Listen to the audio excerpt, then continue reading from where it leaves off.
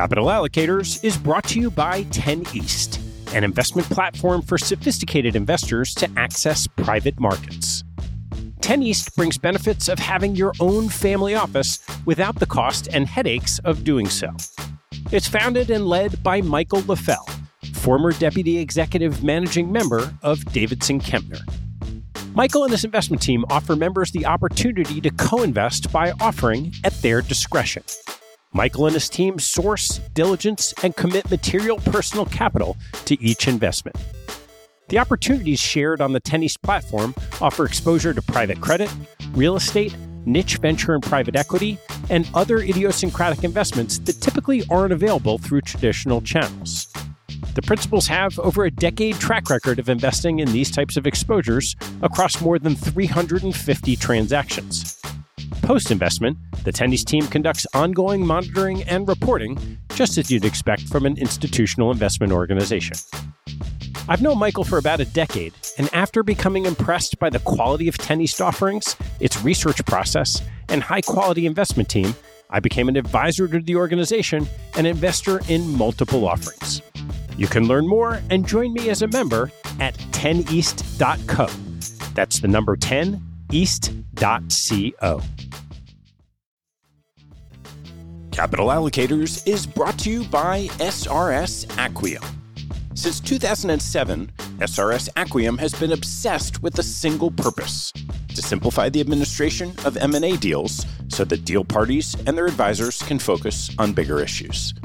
SRS Acquiom was the pioneer in professional shareholder representation, digital M&A payments, and online stockholder solicitation, and they continue to raise bars and set industry standards. Case in point, their new VDR, which is changing the way deal parties think about virtual data rooms. No more tracking down thumb drives or asking how the VDR bill got so high. SRS Acquiom keeps deal documents securely stored on the cloud for as long as you want for one flat rate. And working with SRS Acquiom means you get the simplicity and stability of a single best-in-class partner from the pitch book through the last dollar out. 50% of U.S. private equity firms and 40% of venture capital firms worldwide count on SRS Acquiom to optimize their deal process. To learn more about how SRS Acquiom is simply the smartest way to run a deal, head to srsacquiom.com. That's srsacquiom.com.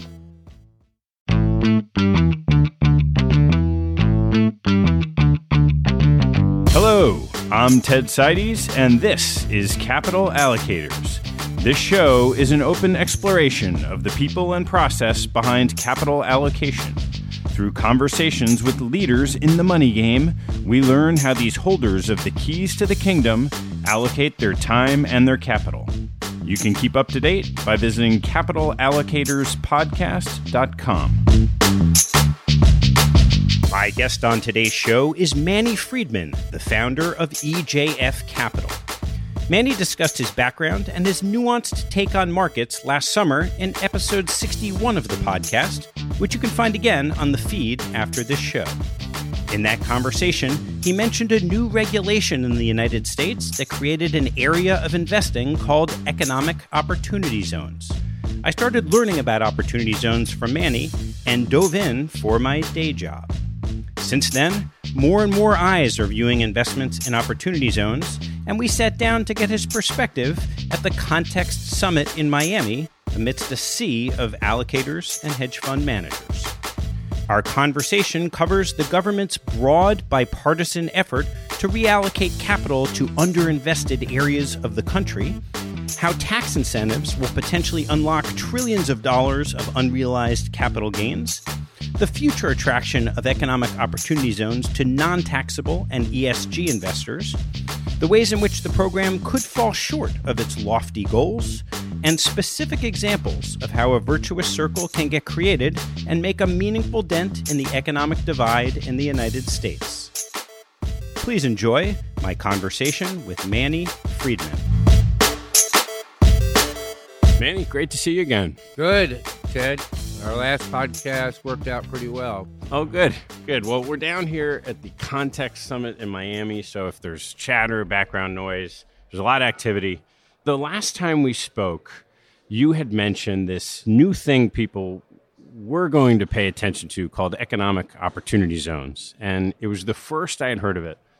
But working with family, I've paid a lot of attention to it since. And I thought it'd be fun to sit down and just talk about it. So why don't we start with your describing what is this thing that people are talking about, these economic opportunity zones? Sure. So a group of people came together and have worked on it for 6 or 7 years. And these are people who really want to try to change America more from a philanthropy point of view. And they're very, very active in that area. And they say, look, we're going to create a change in America that's going to move the needle not a foot, not an inch, but we're going to move it 10 miles. And we're going to do this by having this massive reallocation of capital from one area of the country to another area of the country. And that is really the goal of the OpZone, to try to equalize the massive disparity that's grown in the country for the last 20 years, 15 years, 10 years, 5 years. And so it's certainly a large, gigantic attempt. It's the biggest thing I've ever seen in my lifetime to reallocate capital and let it flow and let it change the different parts of the country and let it equalize the economic areas of the country. As a starting point, what are the actual regulations that create these incentives that you're talking about to change the flow of capital? So the incentives are that in this country, we have a massive amount of what I would call unlocked capital. Capital sitting in buildings, capital sitting in stocks that people don't want to sell because they've been held for so long or created so cheaply, and therefore they have huge capital gains. They don't want to take the capital gains. And so because that number is so large and it grows every year, right now it's probably $7-8 trillion, but it's growing at another $2.5 trillion every year. And so that over a period of time, we believe at least $1 trillion of capital is going to flow from one area, one geography to another geography, from one neighborhood to another neighborhood. And that is what's going to happen. And what's the mechanism for making that happen? The mechanism is quite simple, where basically the government's going to say, look, if you have any kind of capital gains today or potential capital gains, what we'll do is we'll defer those capital gains if you invest in these areas. And just as important on your investment, if it's successful, whether it be a real estate, whether it be a business, whether it be Uber, whether it be Facebook, whether it be the newest AI company, we're not going to tax you on that investment if you hold it for 10 years. And we won't tax you on it until 47, when you will then get the basis of 2047. So that is the mechanism. It's a simple mechanism that we're going to defer capital gains. You put up $100, you defer $100 of capital gains. In some states, that's a lot. In D.C., it's 53%. In New York, it's 53% on short-term capital gains. It's 32 on long-term capital gains. And we're going to defer that gain. But even more important, your investment is going to be non-taxable if you make a long-term commitment. It's going to encourage every single business that's going to start up in the United States. It's going to force it, for tax reasons, for economic reasons, to be in an opportunity zone. Not only that, the opportunity zone also acts as a phenomenal recruiting tool, because when I go to hire you and I tell you, look, you're starting the new Amazon, and if we're successful, you're not going to have to pay capital gains tax on your investment, then it's a massive recruiting tool for you, for your number 1, number 2, number 10 person. And also it has a certain tsunami effect. It has a law of increasing returns where people want to be located where things are changing, where industries are coming together. And so that is the real goal of this program. So let's break down the pieces of that. To start with, how did it get determined which areas are these economic opportunity zones? So the areas were decided by the 2010 census. It had to be areas that were underserved, had lower income, and that then was the starting point, 25% below the median income.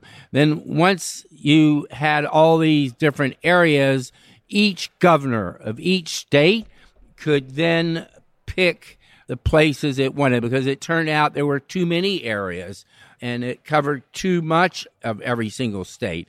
So in fact, it's 10% of the entire United States is an opportunity zone. That's in every city, every state, every rural area, all of Puerto Rico. So it's everywhere. That's the first thing, and it covers 12% of the population. So there's no trouble finding an opportunity zone anywhere in any place you want to locate a business or in any city in the United States. And the mechanisms that you mentioned for deferral, let me just make sure I understand. Someone takes a gain, and it could be a stock, it could be a sale of a business, it could be real estate. They then take the money they would have paid taxes on the gain, and they make an investment with it. They invest it in a opportunity zone fund, and they must do that within 6 months of when they take their gain. However, if they get a K-1, they have really 3 months after they get their K-1 to make their investment. They can go back the entire next year. So if you got your capital gains in April, then you would have until June 30th to defer your gain to have your tax savings. So we expect to see a great deal of activity between April and June of this year, because it's the only thing you can do. And most of what we've seen so far are tied to real estate investments. So the rules are still being put out as we speak. So right now, in fact, it's almost impossible to invest in a business yet because the rules are not established. So we have heard from Congress, we've heard from the White House, we've heard from Treasury, Internal Revenue, that the rules are going to be extremely liberal to encourage both investments in op zones and allow businesses that are in op zones to participate. And the rules for real estate have further to be defined, though certainly because the real estate rules were put out first. Real estate people are pretty aggressive, so they have jumped on this first and gotten all the publicity. The fact is, which people don't realize, 70% of this is aimed at business. If this doesn't create jobs, then this is going to be a complete failure. You're going to have stranded real estate. So the main aim is jobs. So the publicity, how everyone has looked at it, has been from a real estate point of view. Real estate is supposed to be the infrastructure of this program. And what happens after that? The first step will be probably business investments, and Puerto Rico is going to be in business investments. Let's just go through a few examples that haven't gotten real publicity. Google is just moving 20,000 AI people to the tip of New York. Now, some of it's not in an opportunity zone, but it's surrounded by 3 opportunity zones. 20,000 artificial intelligence people will create 50,000 artificial intelligence people. Google will go and start some of their offshoot companies across the river in Brooklyn or in the opportunity zones on the tip of New York. Micron's building a plant in Manassas, $3 billion, opportunity zone. Amazon's second headquarters is partially in an opportunity zone in Northern Virginia. These things have massive multiplier impacts. So are there existing incentives for businesses to invest in these opportunity zones as well? There are some existing benefits to businesses in almost every opportunity zone area, but this doesn't take away from those extra incentives. Having said that, these incentives are so complex. These incentives have so much paperwork. It's a failure. That's why we have the massive income disparity in the United States, because they are a failure. And so it doesn't take it away. It doesn't take away your low-income tax credits. Doesn't take away New Market. Doesn't take away any of the job credits. But let's be realistic. These programs are so tiny and so artificial, they're a joke. They're a pinhead in terms of the net effect. And so you need something big. $1 trillion is 5% of the GDP of the United States. It'll be more than $1 trillion. And it'll have a multiplier impact because it's not just every single U.S. taxpayer, every single individual, every single corporation, every single foreign taxpayer, every single trust. And so it covers such a huge amount. But remember, these things have their own multiplier impact. So we're already seeing non-taxpayers, state pension funds begin to look at this as a way to change areas that are in need by joining with the people doing opportunity zones. When you think about these larger non-taxable pools, how are they incented to invest in the opportunity zones? There's no specific economic incentive. It's just they're going to get a higher return on their money. Do you want to be downtown New York, where jobs are going to be moving out from, or do you want to be in Brooklyn or the tip of New York? Do you want to be in Bethesda, or do you want to be in Silver Spring? So once you create the enormous momentum, the non-taxable investor looking for making good investments is simply going to follow the people who are creating these jobs, who are creating the momentum here. So it's like water. It seeks the lowest ground. Returns simply seek the highest return based on the risk. And that's what's going to happen here. The same way anyone who bought downtown buildings 25 years ago in San Francisco, New York, Washington has made a brilliant investment because you picked up on a trend that took place over the last 25 years. That is the movement back to the major cities, the major intellectual capital. Now, there is a doing good portion here. There is a ESG portion here. So we are seeing some state pension funds, some specific non-taxpayers that are saying, well, look, we can get a good return and do good at the same time. So we're seeing this in a lot of places, and some of the large philanthropic foundations are making a major push in this area. Keep in mind, this also has one other twist to it, and that is the Community Reinvestment Act, which is $200-300 billion a year. That makes banks invest in certain areas. The truth is it's been a failure to a great extent because there's so much paperwork. It's so artificial at times that you make non-economic investments and the money disappears, and that gets people upset, gets everyone upset. So now, for the first time, every single bank can meet their Community Reinvestment Act criteria and do that through investing into op zones. Now, often they're not dissimilar to the investments that they made before. They're somewhat similar, only this time they're getting the benefit of $1 trillion coming right behind it. If you combine anywhere in the world, if you take unlimited money and intellectual capital and you combine it, you create massive change. You create massive economic activity. Look at Abu Dhabi. There was nothing inherently strong about the economics of Abu Dhabi 20, 30 years ago. They married intellectual capital with unlimited money, and now it's aircraft leasing capital of the world, or a major aircraft center. Before that, it was sand in the desert. So we start with this high-level thesis that you're going to have significant capital flow, and if you get in the epicenter of where that capital's flowing, you're going to see some great investment returns. You're tackling this from two perspectives. One is your business is investing in there, and then the other, I know, with your own family foundation, you're making investments, you're allocating capital to the zones.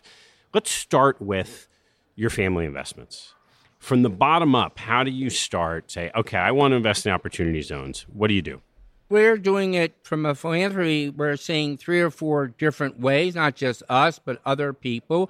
So we have Kresge Foundation. You have foundations saying, look, if you're putting together a op zone fund that meets our criteria, and that would be biased towards affordable housing, be biased towards Detroit, we will give you a first loss piece. We'll put in $10 on your $100, and we'll take the first loss.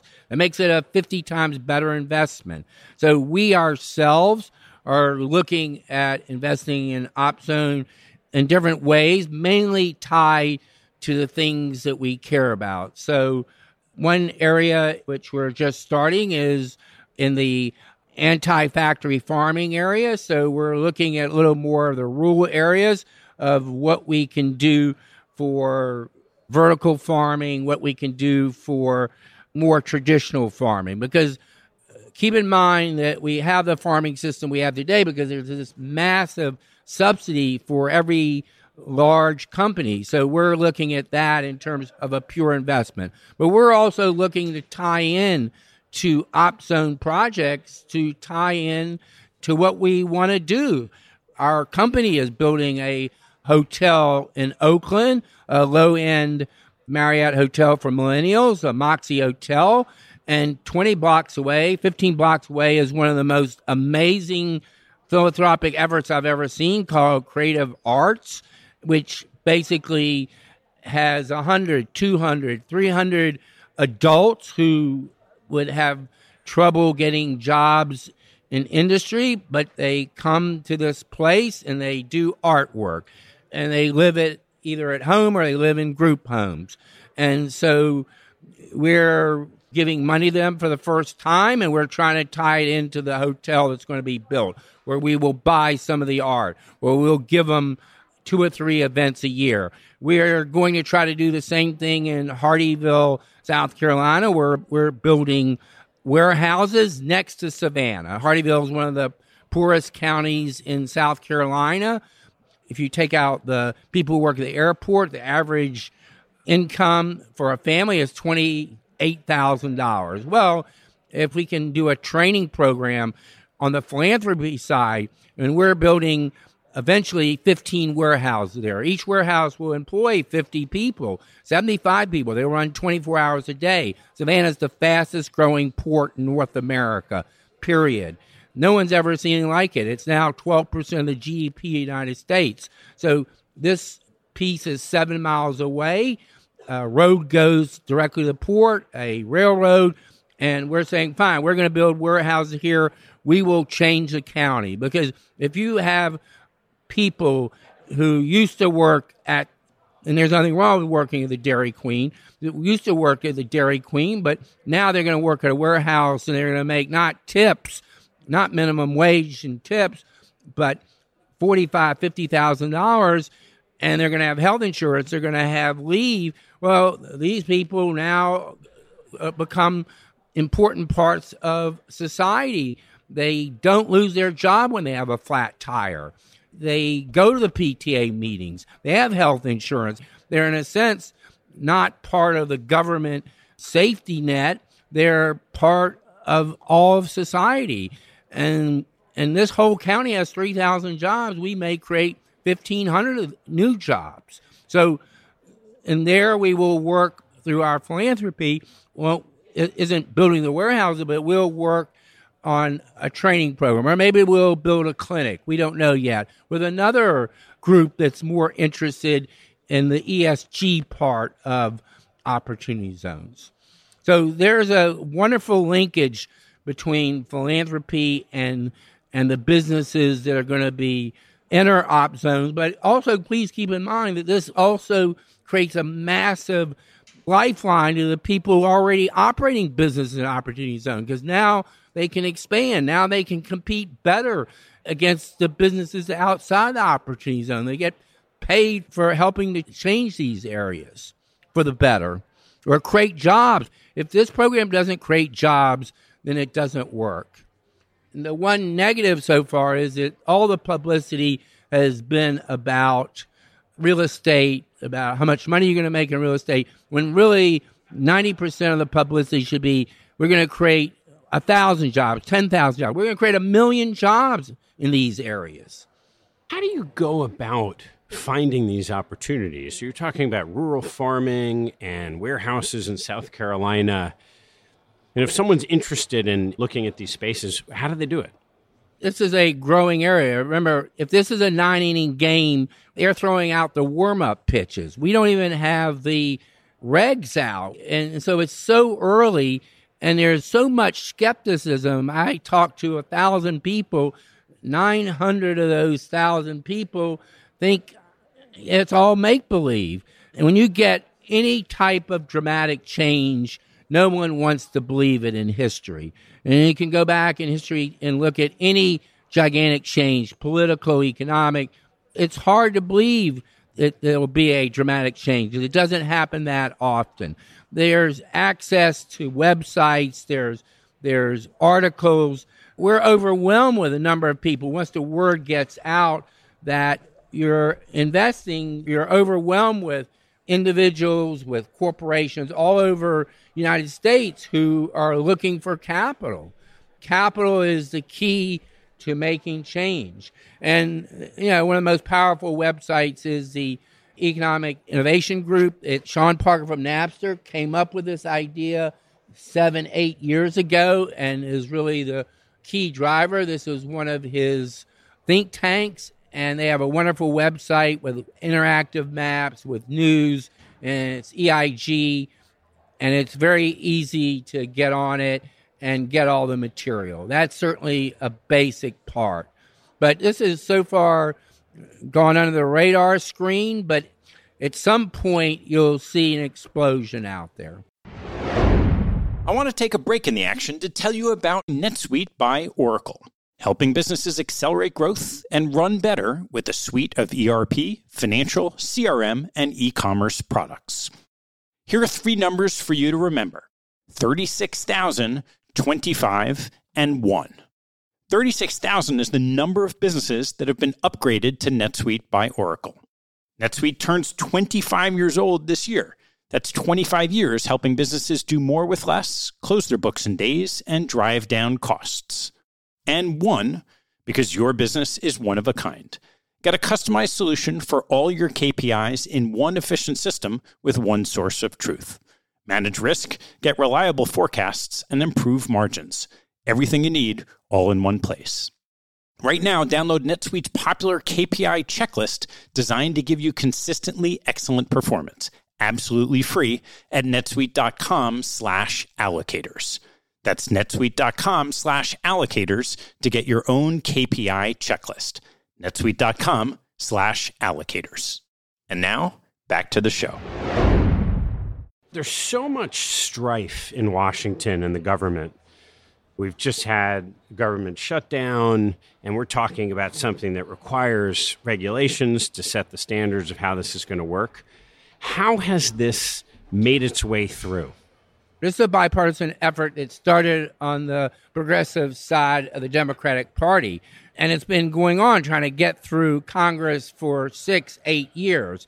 And the leaders are probably Tim Scott and Cory Booker on the Senate side.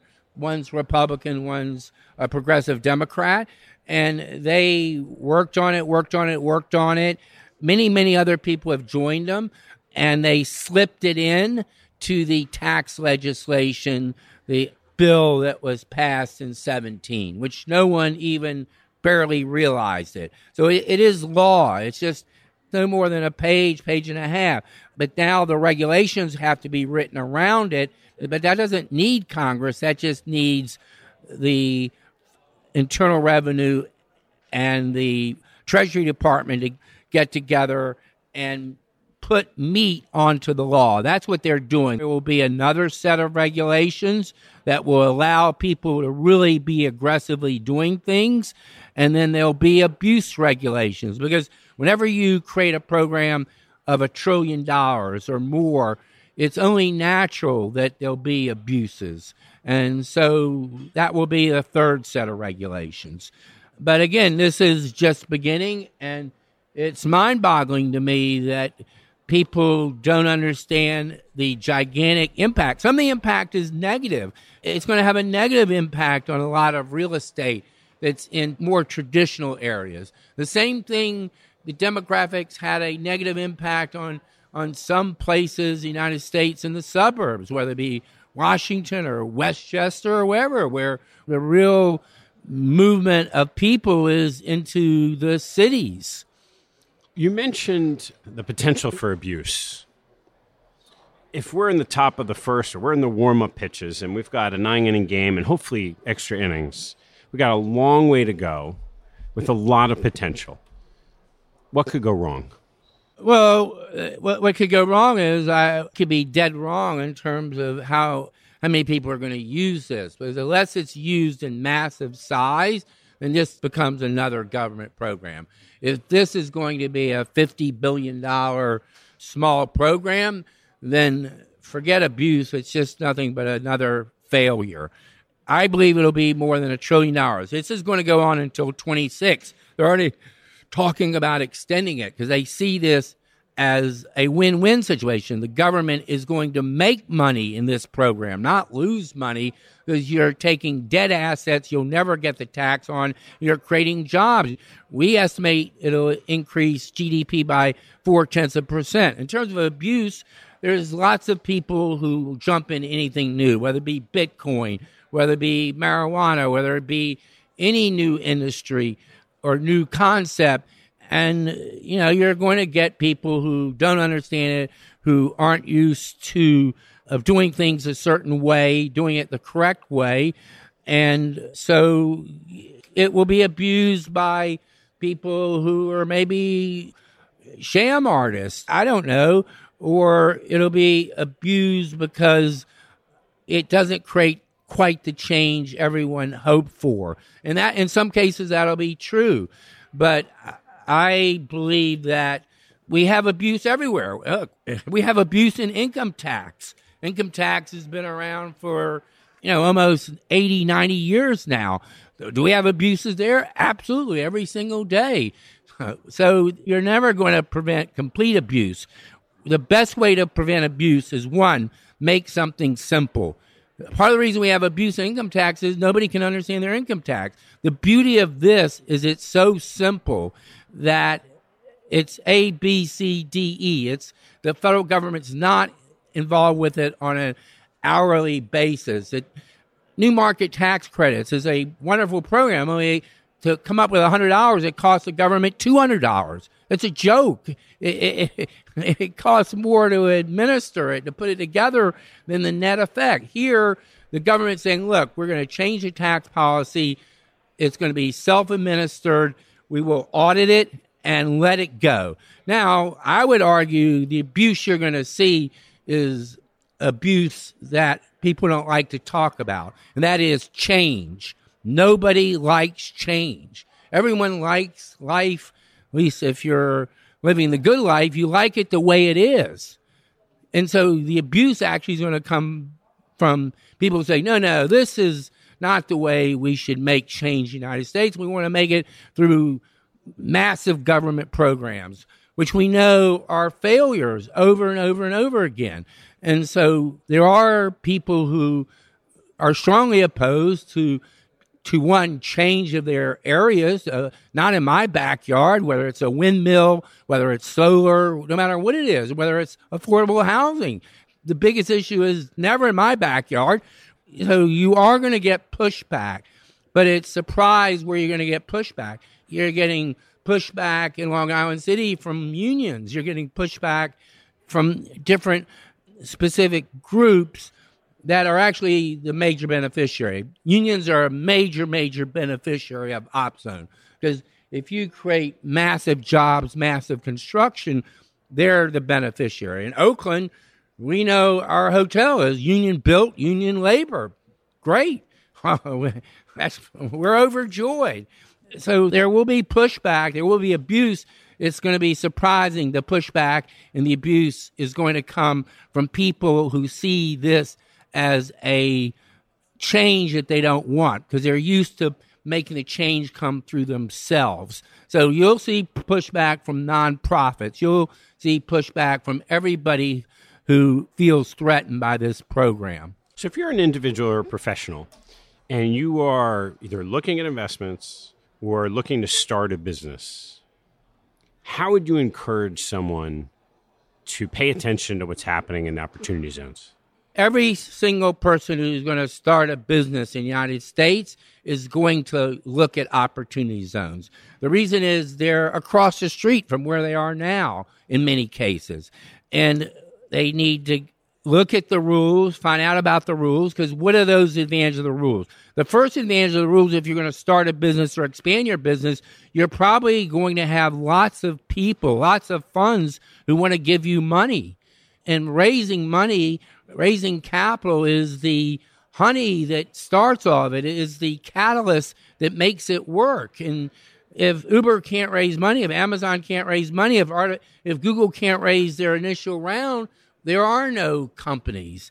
And so that is one important key, and that's what's so important about Opportunity Zone. It provides you access much, much easier to $100, $1,000, $1 million, $100 million, $1 billion. So all of a sudden, the ability to start a business in the United States is going to become 20 times easier, because the hardest part of starting any business in this country is money, having the initial capital, and staying power. Because you can have the most brilliant idea, but you need staying power.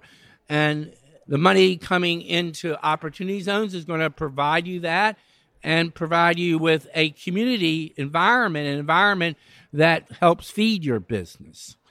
A lot of business formation in the United States, you look at what's happened in Silicon Valley over the last 20 or 30 years, a lot of the people there say that the companies that spawn out of Silicon Valley in part are successful because you have the human capital ecosystem that's sitting there. And maybe you start to have that more and more in a place like Austin, Texas. How do you go from having none of that in an opportunity zone to creating enough of an ecosystem of human capital so that businesses can hire the right people and thrive? You have to start somewhere. We call it the law of increasing returns. The reason Austin is the capital of Texas is people were crossing the plains and a wagon broke down, and many of the people in the wagon train said, "We're not going any further." They stopped there, and that became Austin, Texas. Charlotte, North Carolina is the banking capital of the United States. No inherent advantage, except it was the first state to approve interstate banking. So a first mover advantage and a little bit of extra help gets you there. Columbus, Ohio, the restaurant capital of the United States. Why? McDonald's started there, then Wendy's, so forth and so on, then every spinoff. So you already see it happening in New York, Boston, where Boston's a medical center in the United States for much technology. New York is artificial intelligence, is high-tech media. So this is a huge country. And so it will create, as you said, communities. It will create environments where the wealth will be spread out. And one of the negatives of Silicon Valley is that it's so concentrated. It creates its own problems. And so this is going to spread these communities out to other areas across the board. It's already happening. Salt Lake City, Austin, New York, Washington, Boston, many of the cities in the United States. It'll give them an opportunity to participate. In fact, I would short Silicon Valley right now. If you have real estate in Palo Alto, you should be selling it, because if you're in Silicon Valley, except for a small place in Silicon Valley, which is an opportunity zone, those businesses are all going to move to Oakland, or they're going to move to parts of California that are opportunity zones. So, Manny, you're sitting today on a multi-billion-dollar asset management business, and you're clearly passionate about what's going to happen over whatever period of time in these opportunity zones. How do you focus your time to decide, okay, we need to integrate what's happening in opportunity zones with our business? So what we're doing is we're trying to raise money in opportunity zones. We have a fund, and we're raising money and building projects, but it's a tiny part of what we do. We're mainly specialized player in debt of banks or small banks, but that's a lucky break for us because one of the secondary benefits of Opportunity Zone is many of the small banks in the United States that sit in the middle of Opportunity Zones, they're going to be overwhelmed with new loan applications. And so we're getting some of our leads from small banks or medium-sized banks.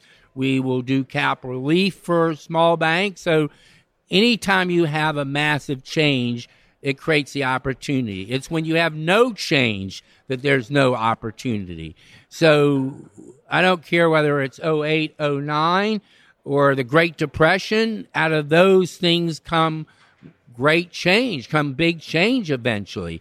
And we already have 10 people working on Opportunity Zone, and we are trying to get it to the next level. We like to be investors. We like to be lenders. We'd like to be people who work with the balance sheets of the lenders to allow them to make these loans. Well, Manny, this is an exciting beginning, and it's going to be fun to sit down sometime later and see what's happened. But I can't be sitting with you without taking the opportunity to look back at the closing questions I asked you last year and filter in with the new ones that I have. So I have a couple of closing questions for you, and then we'll just let this run. So the first is, what's your favorite hobby or activity outside of work and family? It's really biking, though. It's biking because I have to bike because my wife does triathlons, and for me to bike with her, I need to bike because she'll bike 70, 80 miles a day. So fortunately, she got me a pedal-assisted bike, and so biking is probably my biggest sport.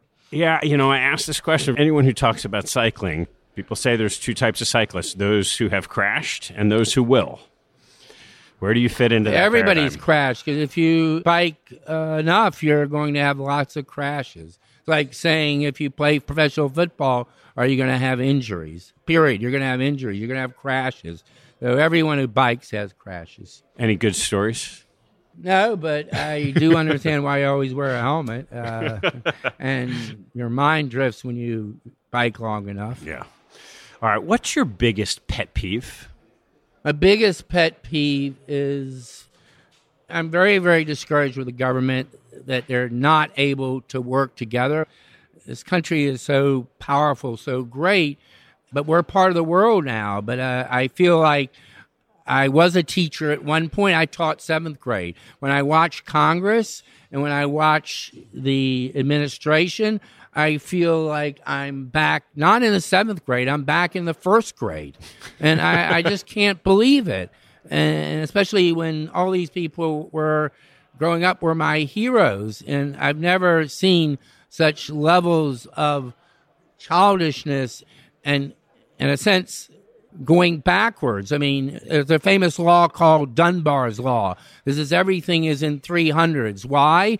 Whether it's your Facebook people or the people you can talk to, because we grew up in communities of 300 people for 100,000 years, 500,000 years. That's why you only can have 300 real friends. That's why gossip is so important. But the beauty of these complex societies, we were able to hopefully override Dunbar's Law. And here we see the opposite, that everyone's going backwards. So my pet peeve is the government, which has to be the leader, has lost its leadership ability. And we all need leadership. Well, it's called the tragedy of the commons because it's very, very hard to get people to act past their innate self-interest at times. We have lots of goodness in us, but it's hard to get that done. And so what you have going on now in Congress is the tragedy of the commons, fishing, killing every single fish in the ocean, killing every single bison, because kill them as fast as you can because I'm a hunter and I'm going to maximize my benefit. And somehow you have to break that. Is there a way of changing incentives so that individual behavior fosters the type of community that can bring the 1st graders back up to at least the 7th grade? Yes, leadership. We don't have this in every country. We didn't always have this in the United States. So obviously we're idealistic. People forget. People called for George Washington to be guillotined in the 1790s on some of the fights about France and England. So, we've never been as perfect as we think we are, but great leadership can make all the difference in the world. And those people have to make everyone rise to their levels, and it's disturbing. How do you define great leadership? It's where a great leadership are leaders who see the bigger issues, the bigger good of society. And then they take people who want to be small thinkers and they bring them up to their level instead of going down to the lowest of the low level. Manny, last one. What's your favorite motto or expression that teaches a life lesson? My favorite motto comes from the book of Isaiah, which says, "You are my witness, I am the Lord. You're not my witness, I am not the Lord." And it's interpreted over and over again that what is it really saying? It's saying each of us is the hand of God. Each of us can be God, can save that person on the street or make a difference, make small differences, make big differences. And it really is a powerful, powerful statement because at least it allows me to understand how human beings, how you can have something like the Holocaust happen, which being Jewish is something that is very, very important to me. But every single group has had their own Holocaust, and they ask the same question or the same terrible tragedy. They say, well, how could this happen? Well, at least that gives you an answer of how it can happen because the rest of the people don't do anything. Manny, this has been incredibly interesting to learn about this area, which clearly has extraordinary potential for the country. Hopefully it'll continue, and thanks for taking the time. Thank you. Thanks for listening to this episode. I hope you found a nugget or two to take away and apply in your investing and your life.